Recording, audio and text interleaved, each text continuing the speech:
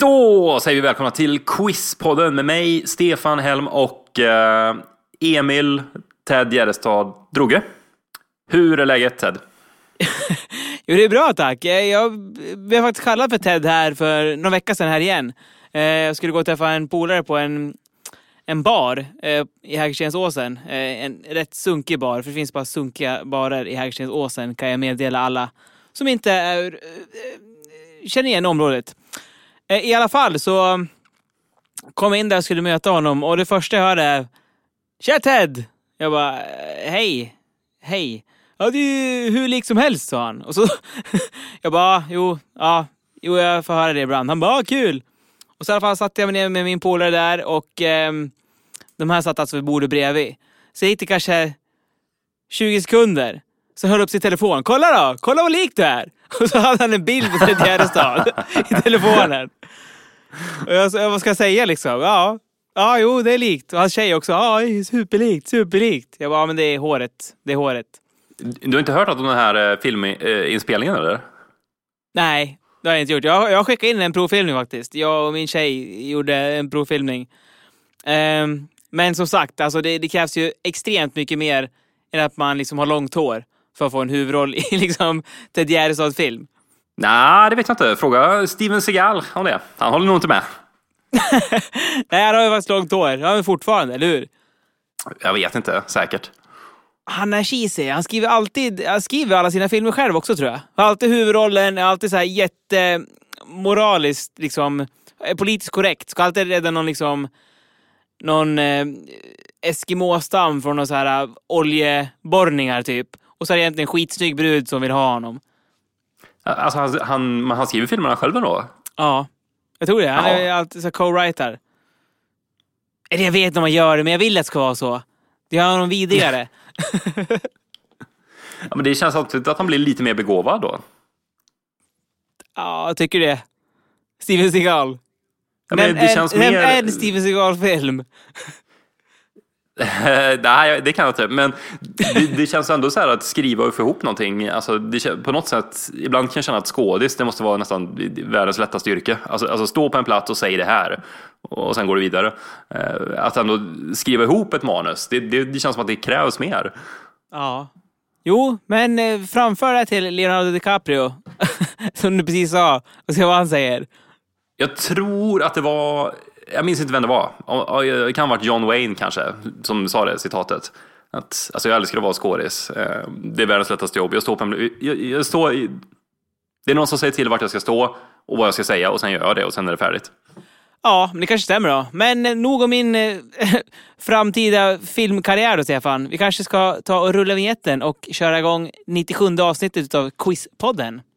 Ja, innan vi gör det så vill jag bara passa på och säga tack för alla anmälningar vi har fått på Quizpoddens 100 avsnittsfirande. Det är otroligt kul att läsa alla som skriver de här fina historierna. Att de har lyssnat mycket på podden tillsammans med sin familj och sambo, att de har haft trevligt på långa resor och sådär. Så att det ska bli otroligt kul att få träffa er alla. Och till er som har skickat in, ni kommer få mer info i eran mailbox alldeles snart om vart vi ska träffas och hur det hela kommer gå till. Rulla vignetten!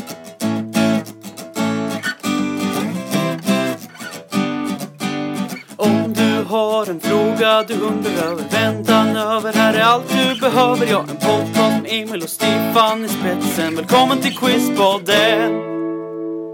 Okej, Stefan, här kommer dagens första fråga. I staden Everett, som ligger i delstaten Washington, alltså så långt nordväst man kan komma i USA nästan, där ligger världens största byggnad. Och nu undrar jag, vad används den byggnaden till? Precis, och det är alltså så långt nordväst man kan komma, så att säga, i det sammansatta USA. För att vi har Alaska också, det måste väl vara ännu mer nordväst. Det har du helt rätt i, helt korrekt. Världens största byggnad. Spontant så tänker jag ju flygplanshangar. Det borde väl vara ändå hyfsat. Nej, inte så kallt ändå. Jag tänkte också kanske någon stor serverhall för typ Google eller någonting. Men Jag tror att man lägger de här serverhallarna på mer alltså, kyligt klimat. De byggde väl någon i Kiruna tror jag. Just för att alltså, datorer alstrar värme. Och då kan man så att säga bara öppna dörren och så kyls de ner. Stämmer. Istället för att bygga dyra AC-system. Du kan få lite ledtråd. Byggnaden är 13 385 378 kubik stor. Ja, det är stort. Ja, och täcker en yta på 399 480 kvadratmeter. Alltså drygt 40 000 kilometer då, stort. Herregud, kan det finnas något så stort alltså? Ja. Det känns ju ett sinnessjukt. Det här är ju som en stad. Oj, vad kan man använda detta till? Alltså, någon form av liksom förvaring känns ju nästan för stort. Men nu kommer jag tänka på det kanske är någon sån här alltså stort jäkla liksom bunker på något sätt där man har då alltså en stor reserv för USA om det skulle bli kärnvapenkrig eller någonting, så kan man bygga upp hela det där använda som en stor stad. Eller kan det vara en sån här forskningslaboratorium som man har sett i liksom James Bond-filmer som ligger under jord där de forskar på rymdraketer och sånt. Jag vet inte, men jag drar till här med alltså militärbas. Ja, det är en väldigt bra gissning, Stefan. Men rätt svar är att Boeing, de bygger sina flygplan i den här byggnaden.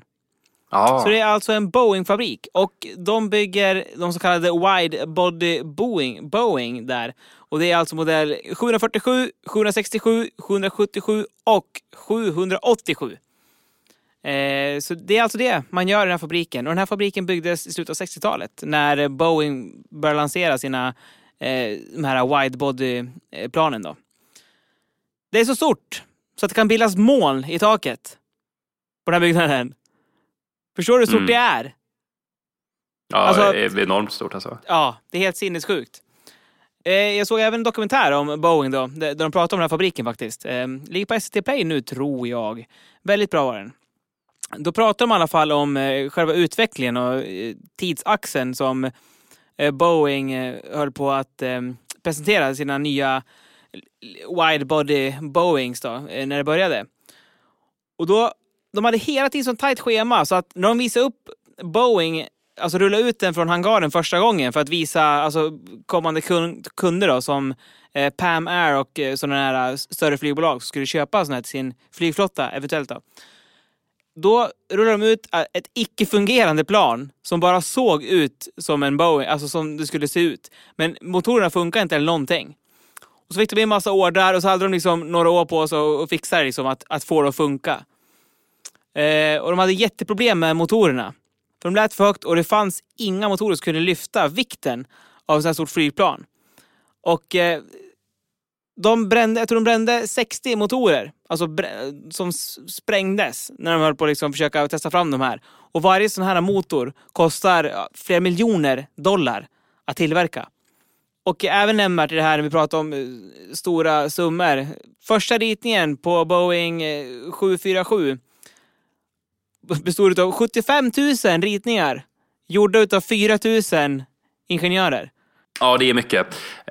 Men Boeing är väl det mest etablerade alltså flygplanstillverkaren, tror jag. Det är väl även de som gör Air Force One, om jag inte missminner mig. Alltså det är planet som den amerikanska presidenten använder. Ja, alltså jag känner ju inte till något annat märke av flygplan direkt. Som förutom Boeing. Nej, det var ju sant. Det är väl Airbus, om de också tillverkar flygplan, tror jag. Har du flugit någon av de här lyxigare modellerna då? Dreamliner eller de här wide-body-planen? Ja, jag har flugit sådana här wide-body när jag flög från var det München till Los Angeles, tror jag. Det var en herrans lång flygning. Jag tror det var 13 timmar i sträck eller någonting var det. Var med KLM, det holländska bolaget. Var väldigt skönt plan att åka i. Jag är ju flygrädd av mig, men det var inga problem med det här planet. Det kändes som man satt i soffan hemma nästan. Så bekvämt var det. Det var guld att åka i det, verkligen. Vadå, så du känner att din flygrädsla den varierar med plan alltså? Ja, alltså skakar det mindre så är det lugnt. Om ni inte skakar någonting så är det ju jättelugn. Det är när det börjar skaka och härja och blir luftgropar och så. I och för sig jag ska säga det också. Eftersom det var en så lång flygning och skulle göra den här flygningen helt själv, så tog jag faktiskt någon så här crash course på internet om så här flygrädsla. Det var en gammal pilot som hade lagt upp det här på internet. Jag kommer inte ihåg vad sajten heter nu, för det här var drygt 5 år sedan jag gjorde den här flygningen. Men då gick han igenom allting liksom och beskrev det väldigt så här pedagogiskt vad som hände när det började skaka i planet och så här, och risken att störta då, hur liten den var och hur många som hade dödlig utgång och så vidare utav krascherna. Ja. Alltså det här är ju intressant ändå, för att jag har på något sätt tänkt att flygrädsla, ja, men det är liksom den här känslan av att man är högt upp i luften och liksom kommer dö då. Men jag förstår ju här att det är ju mer en rädsla för att vara obekväm då. Det är en komforträdsla. Nej. Det är rädsla. Att det skakar och bullrar. Alltså det är det rädslan hänger på. Ja. Men om det är bekvämt, då går det bra. Ja, absolut. Så är det. Alltså så fort jag sitter obekvämt, då blir jag livrädd. Nej, det går inte. Det är därför jag har panik på tunnelbanan också i rusig trafik. Då blir jag livrädd. Nej, men det har inte. Skämt åsido, det har ju såklart att göra med kontroll. Att jag inte har någon kontroll över situationen. Att jag är så utlämnad. Men jag tänker att det borde vara samma även om det är ett bekvämt och lugnt plan. Du har ju ingen kontroll då heller. Nej, men alltså om det börjar skaka mycket när man åker. Mycket turbulens alltså. Ja. Då är det läskigt, tycker jag. Och då är jag rädd att planen ska störta och jag ska dö. Men du har inget problem alls att flyga. Du bara sätter ner, känns som du åker buss, typ. Ja, men så är det. För mig har det alltid... Det är inga problem. Jag tar någon spritdryck och lutar huvudet tillbaka och tänker ta mig bara fram, för helvete. Men jag har ju den största respekt för alltså de som har flygrädsla. Det måste vara... Det är skönt att du har överkommit det till stor del nu då. För det måste vara ett otroligt handikapp i dagens samhälle. Ja, alltså... Även när den var som värst. Den har kommit tillbaka mer och mer också sen jag fick barn faktiskt. Jag läste att det gör det faktiskt. Att man börjar känna att man inte vill... Att man vill liksom inte dö när man har ett litet barn hemma. Såklart, man vill vara med och uppleva barnets uppväxt.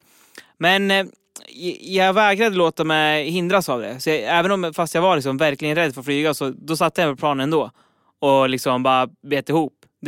Jag kände att jag vägrade låta det här begränsa mig. Jag ska till USA, till exempel. Ja, men det är bra. Man hör ju om fotbollsspelare ibland som är ute och spelar i Champions League och sådär och får åka tåg liksom från England till Turkiet. Det blir ju en tuff uppladdning. Ja, Dennis Bergkamp. Kom ihåg han? Som spelade i Holland och Arsenal. Ja, alltså superflygrädd. Han missade, jag tror inte han var med på vissa bortamatcher så här ibland, för att det inte funkade att han skulle åka buss eller åka bil. Och sen vet jag inte hur det var när han spelade med holländska landslaget i VM 94 där i USA. Det kan vara att han åkte båt över först flera veckor innan eller någonting. Jag vet inte riktigt, men alltså verkligen så här, så att det blir ett form av handikapp. Att han inte kan liksom, han vägrar flyga. Alltså undrar man då bara, alltså, om det, rent teoretiskt, man kan ta in lagdoktorn och bara söva ner han och så lägger han liksom bär innan på planet och så håller han liksom nedsövd hela vägen och sen så vaknar han i Atlanta. Ja, och då trycker man in en speed så han orkar med matchen om 5 timmar. Vad har George W. Bush, den yngre av dem alltså, Hugh Hefner, Playboy-grundaren, och presidentkandidaten John Kerry gemensamt? Okej, ska vi se här. Det kan vara att de inte klarar grundskolan kanske. Saknar respekt från folk. Att de kommer att brinna i ett eventuellt helvete kanske. Att alla tar såna här blekmedelsbad som vi pratade om för några avsnitt sen, Stefan. För att få bort smutsen från sig själva. Men jag tror inte att det är någon av dem. Men det kan vara dem, känner jag så här spontant. Vi kan väl recappa lite här. Kommer du ihåg John Kerry? Ja, absolut. Demokraternas presidentkandidat mot George Bush var det väl? Och han är ju just nu utrikesminister alltså i USA. Ja, precis. Det kan faktiskt vara någonting med skolan, tänker jag. Att de kanske inte har, att de hoppade av skolan allihopa eller någonting. Och ändå så är de så liksom framgångsrika. Fast samtidigt, George W. Bush, det känns inte som att den äldre tillät den yngre att hoppa av grundskolan eller en utbildning liksom. Jag tror han var tvungen att fullfölja sina eventuella utbildningsplaner om man hade några. Alltså det känns som att utbildningen bland presidentkandidaterna står högre i kurs när amerikanerna ska välja än vad det gör i Sverige. Jaså? Ja, men då har inte de allra flesta gått på liksom, vad heter det här universitetet i New York? Där som Harvard? Nej, är det inte Columbia University som de flesta presidentkandidater har gått på, tror jag.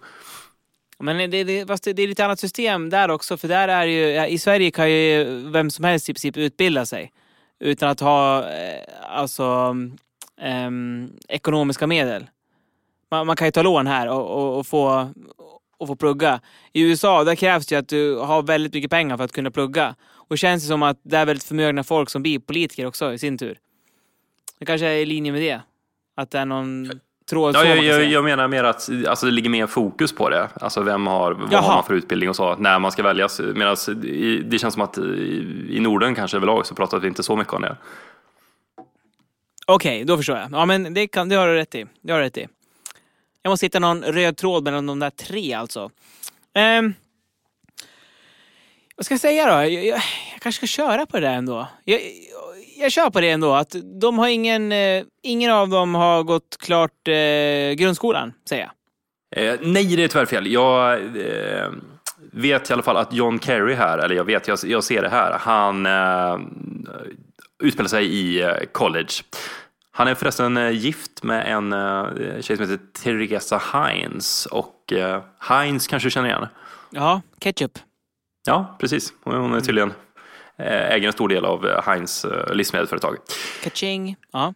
Det är så här. De här tre, de är kusiner. Va? Är de det? Ja. Men inte first cousins, alltså inte så som vi i Sverige säger kusiner, utan 9:e kusiner, så att man får gå lite längre bak då i släktskapet då. Men de är ändå släkt. Undrar du var på släktmiddagarna när John Kerry mötte Bush där i presidentkandidaturen? Tror du var att man satt sig liksom på varsin sida av ett så här långbord? Republikanerna på en sida och demokraterna på en sida när man åt. Och så Hugh Hefner i mitten i morgonrocken och skiter i allt fullständigt. Helt totalt avslappnat. På flanken. Ja. 10 porrskådisar. Och sen det hela utmynnar i liksom i whisky-shottande och slagsmål. Selling a little or a lot? Shopify helps you do your thing however you cha-ching. Shopify is the global commerce platform that helps you sell at every stage of your business. From the launch your online shop stage to the first real-life store stage, all the way to the did we just hit a million orders stage.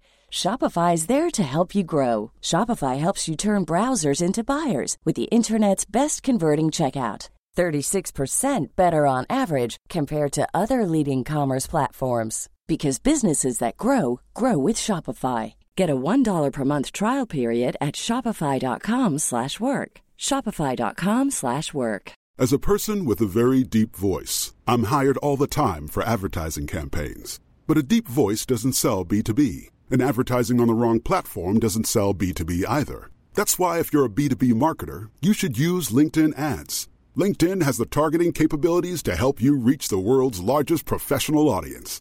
That's right. Over 70 million decision makers all in one place. All the big wigs, then medium wigs. Also small wigs who are on the path to becoming big wigs. Okay, that's enough about wigs. LinkedIn ads allows you to focus on getting your B2B message to the right people. So, does that mean you should use ads on LinkedIn instead of hiring me, the man with the deepest voice in the world? Yes. Yes, it does. Get started today and see why LinkedIn is the place to be to be. We'll even give you a $100 credit on your next campaign. Go to linkedin.com/results to claim your credit. That's linkedin.com/results. Terms and conditions apply.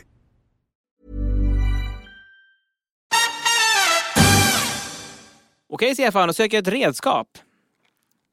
Mm. På 5 poäng. Amerikanen Marvin Chester Stone är bäst känd för att ha uppfunnit det här redskapet. Marvin Chester Stone. Tänk om det finns något redskap som liksom är döpt efter han då. Stone. Ja, kan han ha uppfunnit en sten kanske? Ja, bra. Chesterfield. Han kanske uppfann en... Det är väl en möbelstil, va? Mest känd för sina soffor, va? Chesterfield soffor.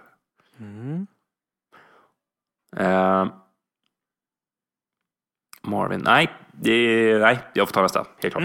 På 4 poäng. I Argentina finns en så kallad bombilla som är en särskild variant av det här redskapet. Bombilla? Ja, det hade jag ju gissat på att det var någon form av liten ökenråtta, typ. Okej. Typ som... Ja, det låter lite så. Bombilla, som ett djur. Bombilla, nu pratar jag ju inte spanska heller. Det pratar de väl i Argentina? Eller är det portugisiska? Nej, det är spanska. Jag tror det är spanska i Argentina och portugisiska i Brasilien. Nej. Pass. Nästa ledtråd. På 3 poäng.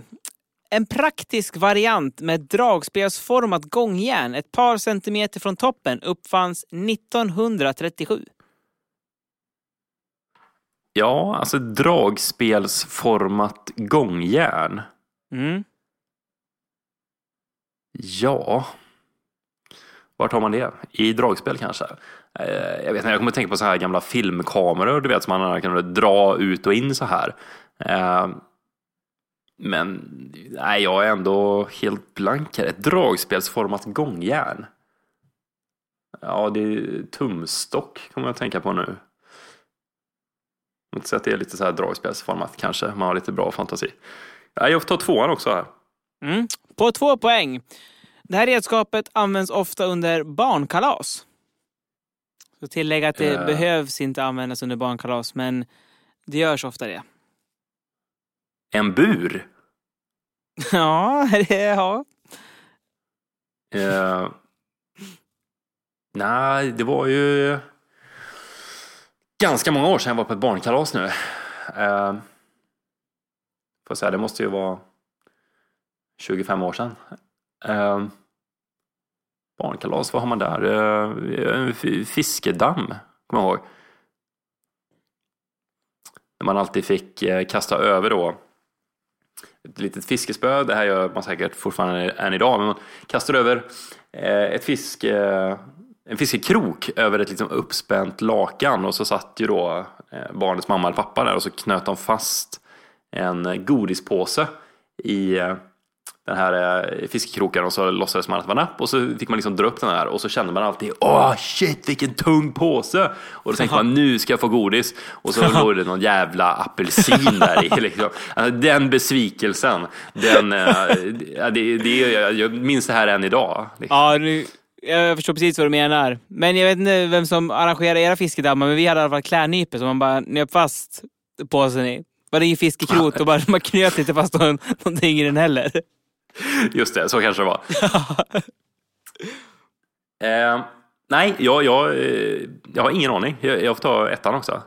På 1 poäng. Syftet med det här rörformade redskapet är att få i sig olika typer av vätska. Jaha, ett sugrör. Jajamän, det är helt rätt. Vet du vad jag tänkte först? Först tänkte jag beer bong. Jag tänkte, varför har man det på ett barnkalas? Nej, sugrör går jag med. Jajamän, vad bra, härligt. Ja, herregud, en beer bong. Ja, det är ju faktiskt, kan man räkna det som någon sugrör eller någonting? Det är i alla fall ett långt rörare som man liksom ska häva i sig. Eller man häller väl öl i en stor tratt liksom. Och så har man ett stort typ av, men det blir ett sugrör nästan, ett stort rör som man ska hinka i sig allt det där. Kanske någonting för Hundrapodden. Kanske. Men i alla fall, använder du sugrör ofta? Förutom när du kör beerbongs då? Aldrig, ska jag säga. Nej, det är många som dricker läsk, kaffe eller te med det. Det är faktiskt råd från Tandläkarförbundet heter det, va? De här som går ut med munhygienvård. Att man ska dricka just de dryckerna med sugrör. För att annars missfärgar de och i läskedryckens fall då, så blir ju frätskador även på tänderna. Men man kan dricka kaffe med mjölk. Då hjälper det mot missfärgningar. Om du inte dricker med sugrör då, så sagt. Men jag tycker det känns så konstigt också att dricka kaffe med sugrör. Det blir bara fel i min värld. Ja, det känns väldigt fel. Alltså då går jag hellre och bleker tänderna några gånger per år. Då säger land, Emil. Ja. På 5 poäng. Det här landets valspråk lyder så här. Suveränitet hör ovillkorligen till nationen. Suveränitet tillhör ovillkorligt den här nationen. Ja, ungefär så. Och det var valspråk. Vad är det för något? Valspråk? One nation under God. Amerikanska. För Sverige i tiden. Svenska. Okej, det är sådana typer av ord. Det här känns ju verkligen som något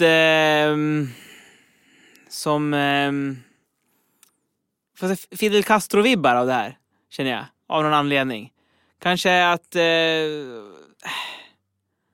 är någon som är väldigt stolt över sitt land i alla fall. Extremt stolt. Men jag får ta 4 poängsnivån. På 4-poängsnivån så får du antalet invånare. Och det är 78 miljoner människor i det här landet. Ja. Kanske nästan med Kuba då. Det borde vara i krokarna där i alla fall. Kanske ligger mer mot 50 det. 78 miljoner, det är ändå rätt stort.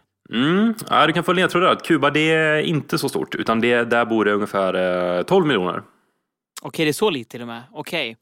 Ja, nej, men jag får ta 3-poängsnivån. Bosporen och kebab spelar en viktig roll här. Kebab? Är det grekiskt eller turkiskt det? Är det turkisk kebab? Det kanske det är. Så jag chansar på Turkiet redan här. Ska jag göra det? Men jag måste tänka riktigt noga här. Grekland, de har väl gyros grejer om. Jag tror inte att det är grekiskt kebab alltså. Jag är rätt säker på att det är turkiskt. Jag chansar på Turkiet. Det kan stämma in med antalet invånare också, känner jag. 2 poäng hade varit att presidenten heter Erdogan. Och på 1-poängsnivån så har vi att huvudstaden heter Ankara och pengarna heter lira. Rätt svar är Turkiet. Yes, härligt. Har du varit där en gång? Det har jag varit, men inte direkt på någon kulturell resa, utan det var en sån här jobbresa jag gjorde med ett företag här för några år sedan när vi var på något hotell och sola, bada och träna. Så att jag har ändå inte upplevt så mycket av landet, ska jag säga. Okej, vilken ort var du på? Min sig. Jag var i Alanya för herrans massa år sedan. Det är nog 8-9 år sedan, tror jag. Inte heller så kulturell resa, kan jag säga det. Det var väldigt turistigt och jag har inte varit på en charterresa sedan dess och kommer nog aldrig att åka på det heller. Ja, i och för sig kanske då, nu när jag har barn, att man åker iväg på någon sån här all inclusive eller någonting. Men ja, som sagt, väldigt lite utav Turkiet fick man se. Väldigt tråkigt. Jag minns när jag var i Grekland där, som du också var inne på, för massa år sedan. En sån här resa man åkte när man gick i gymnasiet med klasskompisarna. Aha. Så var vi nere och skulle uppleva då utomlands. Det var nog första gången själv utan föräldrarna också. Och då gick det runt en man på stranden och så skrek han att kom till våran buffé. Vi har 10 000 svenska köttbullar. Och då tyckte jag och mina grabbkompisar att men det låter som en smart idé. Så att vi går till den här strandrestaurangen med sin uppdukade buffé utomhus i solen. Och hugger glatt in på liksom moussaka, köttbullar, ljummen, spaghetti och köttfärssås, allt sånt gott. Och alltså den magsjukan jag hade där sen, det var något otroligt alltså. Det kändes som att jag hade svalt rakblad. Jag vet att några av mina kompisar, de klarade sig då, så de var ute och festa och jag låg i fosterställning och kved. Och Och jag har otroligt svårt för att kräkas. Det är inte ofta det händer. Jag kan nog räkna de gångerna det har hänt på en hand, tror jag. Men jag minns hur mina kompisar kommer hem då vid 3-4 kanske på natten, och en av dem ställer sig i toaletten och kissar, och då vaknar jag till och känner att nu måste jag spy. Så att jag springer in där och trycker undan han, alltså när han står i full galej där, och sen bara kräks så otroligt mycket ner i den här toaletten då, medan han får stå och urinera i ett hörn då. Ja, det låter som en trevlig resa. Klarar de andra sig då? Eller var det bara du som varit drabbad? Jag tror att det bara var jag som var dum nog att gå till den här buffén 2 gånger. Det var 2 gånger också. Ja, vad säger man? Go for seconds liksom. Jag vill äta mig rejält mätt här. Det var spara pengar liksom. Så att det var smart att liksom trycka i sig de här jävla köttbullarna så att man hade det upp i halsen. Det blir lite film, Stefan. Jag undrar, vilken film börjar med repliken I was 12 going on 13 the first time I saw a dead human body. Alltså, jag var 12 år och på väg att bli 13 den första gången jag såg en död människa.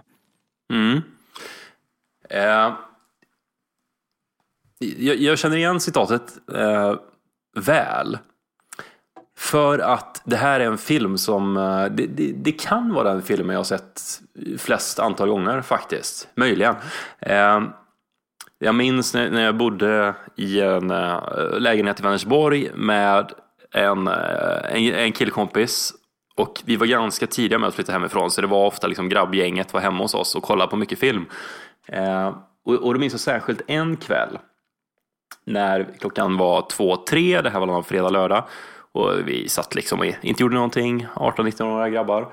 Vi hade säkert kollat lite Simpsons eller gjort något, och så slog vi på tvn och alla liksom ryckte till och bara yes, är det den här? Och då kom ju då den här repliken I was 12 going on 13 the first time I saw a dead human body, och vi satt ju som alltid då förtrollade fram till kanske 4 på natten när den här filmen var slut. Och filmen du söker måste väl ändå vara Stand By Me. Ja, det är helt rätt, Stefan. Snyggt. Ja, det känns som att många framförallt i vår ålder har någon form av relation till den. Att det är liksom, jag blir sentimental när jag ser den här. För jag hade också liksom för jag kollade också mycket på den här när jag var yngre. Och det var som en film som gick väldigt ofta på tv kanske när jag växte upp. Så det kanske varit så att man såg den ofta på det viset. Ja, men det tror jag stämmer bra, för att jag tror att den släppt någon gång i mitten på 80-talet, och 86. Det är ju 86, okej. Och det är ungefär där vi är födda. Så jag menar, när vi var 10, 11, 12 år, då hade den här ju liksom gjort sina runder på video och var säkert billig att visa på tv. Ja. För precis som du säger, det känns som att alla har sett den, och alltså då var man i den åldern som de här 4 killarna är i filmen. Så att jag tror att särskilt du och jag då, som liksom 10-15-åriga grabbar, man kunde verkligen identifiera sig med de här, vad de nu är, 12-åriga killarna i filmen. Ja. Och jag minns särskilt alltså skräcken man hade som de här killarna har över att det var en av dem som man fick en sån här blodigel på kroppen, och han kanske fick den på pungen. Ja, precis. Och det liksom, man ryste ju hela vägen in i märgen då när man såg det, när man var i den åldern, och jag vet inte, man kände igen sig mycket i de här killarna. Det var ju väldigt bra skriven och bra illustration av hur det är att vara 12-årig kille. Och jag tror att det här även är en perfekt kombo också mellan en film för barn som är på väg att bli ungdom och som även passar för vuxna att titta på. För den här är lite läskig. För er som inte har sett det så handlar det om 4 barndomsvänner då, pojkar som ska ut och försöka, som ska ut och leta efter en död kropp som de har hört talas om ska finnas ute efter ett järnvägsspår. Och de ger sig ut på den här resan, och så handlar det om det helt enkelt. Så den är lite läskig också när man är i den här åldern för vad som komma skall. Och samtidigt som det är en väldigt härlig beskrivning av den här tiden och så, som de lever i. Det är på 50-talet någon gång utspelar den sig. Jag minns så väl i filmen då, så byggs det upp som ett skräckmoment när de ska ta sig förbi en viss gård där det bor en galen hund. Ja. Och det känns så... Alltså, visst har väl alla de minnena av att något särskilt hus eller någon gård man gick förbi där det fanns en läskig hund som man var jätterädd för. Ja. Hade inte du också en sån? Jo, verkligen. Ja, absolut. Jag håller helt med. Man blir bunden på så många punkter i den här filmen. Man kan knyta an till mycket. I vilken delstat ligger Vita huset? Okej. Washington DC alltså. Det ligger där på östkusten någonstans. Alldeles ovanför New York. Eller alldeles ovanför. Det ligger en rätt bra bit upp. Kan det vara? En 25 mil upp. 30 kanske från New York. Det är svårt. Det är så himla många delstater här också. Det är massa små som jag inte ens kan namnet på. Pennsylvania ligger väl där. Och så Carolina ligger där. Sen så... Men delstaten New York ligger också där. Är inte Washington DC, till inte det New York eller Pennsylvania är det. Men förresten, adressen till Vita huset, är inte det 1600 Pennsylvania Avenue eller sånt där? Det stämmer. Ja, men då måste jag ju gå på Pennsylvania såklart. För det ligger där i krokarna vet jag. Jag är inte exakt säker på om det ligger exakt säker på vart det ligger, men jag går på Pennsylvania. Nej, det är inte riktigt rätt. Den här är en luring. Jag säger. Aha. Vita huset ligger precis som du säger, ligger i Washington DC. Och Washington DC, det är alltså en stad. Den ligger mitt emellan Virginia, delstaten, och Maryland. Okej. Så det är de två liksom som Washington ligger alldeles mellan de två. Men Washington har inte någon delstat. Jaså? Nej, Washington ligger, precis som man hört på namnet då, och som du sa, i District of Columbia. Och det här då på svenska då, Columbia-distriktet, det är ett federalt distrikt som bara utgörs av alltså huvudstaden Washington. Så att de tillhör inte någon delstat. Shit, det var riktigt otippat svar. Visst, så de här invånarna som bor där, de har ingen representant med rösträtt i USAs kongress. Jaha. Utan man väljer bara, man kommer runt det här på lite andra sätt. Man väljer en delegat som deltar i debatten och i det här representantshusets utskott. Men får inte rösta. Ja, du ser. På 1960-talet så la man fram då ett förslag om att ska vi inte ta och fixa till en delstat här nu då. Men som att nej, det ska vi inte göra, utan det här förslaget röstades ner. För man tyckte att alltså, huvudstaden, den ska liksom vara neutral gentemot de andra delstaterna. Så att huvudstaden ska inte ligga i en delstat. Så att den ligger helt enkelt i District of Columbia. Och med den nya visdomen så tackar vi för idag, Stefan. Och dagens avsnitt slutade 3-2 till mig. Härligt. Tack för att ni har lyssnat. Och det är det som gör våran dag när vi får höra de här roliga historierna om att folk lyssnar på det här och de uppskattar det och tycker att det är kul. Och jag vet inte om du såg det förresten, Emil, men jag fick någon fråga här om antal lyssnare och sådär. Så vi kan in och titta lite grann på statistiken. Och vi är ju nu, efter de här snart 2 åren, alltså över 600 000 lyssningar totalt. Ja, det är ungefär som den här flygplansfabriken som Boeing har. Jag kan inte fatta det, för det är så mycket. Jag kommer ihåg när vi hade lagt ut de första avsnitten och när jag liksom ringde till dig och sa att jag kan se här, det är över 70 pers som har lyssnat på detta nu. Då kan det inte bara vara vänner och familj, utan då är det faktiskt några andra. Ja, det kommer jag också ihåg. Det var väldigt spännande tid, tycker jag. Och vi har ju bytt leverantör under de här 2 åren, så vi har inte exakt siffra, men det är någonstans mellan 600-700 000.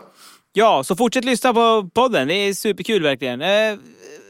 Vi hörs igen nästa vecka med ett rykande färskt Quizpodden. Avsnitt 98. Ha det gött. Hej! Hej!